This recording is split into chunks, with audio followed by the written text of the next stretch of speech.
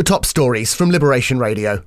Boris says anti-vax campaigners are talking mumbo-jumbo. He added those spreading false information on social media are totally wrong and that it's time for him to call them out.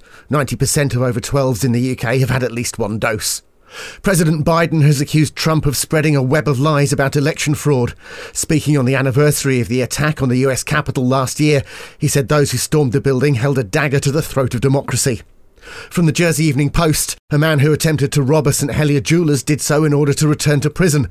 That's according to his advocate, who told the court it was a cry for help and that he didn't have a permanent residence or support for his mental health problems at the time. And Tesco branded products are to disappear from our shelves. That's after the UK supermarket announced they'll stop wholesale exports. Alliance say they'll be introducing Waitrose items instead. Get the full stories and more at jerseyeveningpost.com.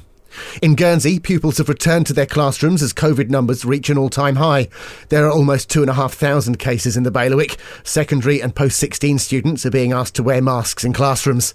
And 75 homes in Guernsey are now able to connect to the fibre broadband network. It'll take another 4 years to connect all 30,000 properties in the island.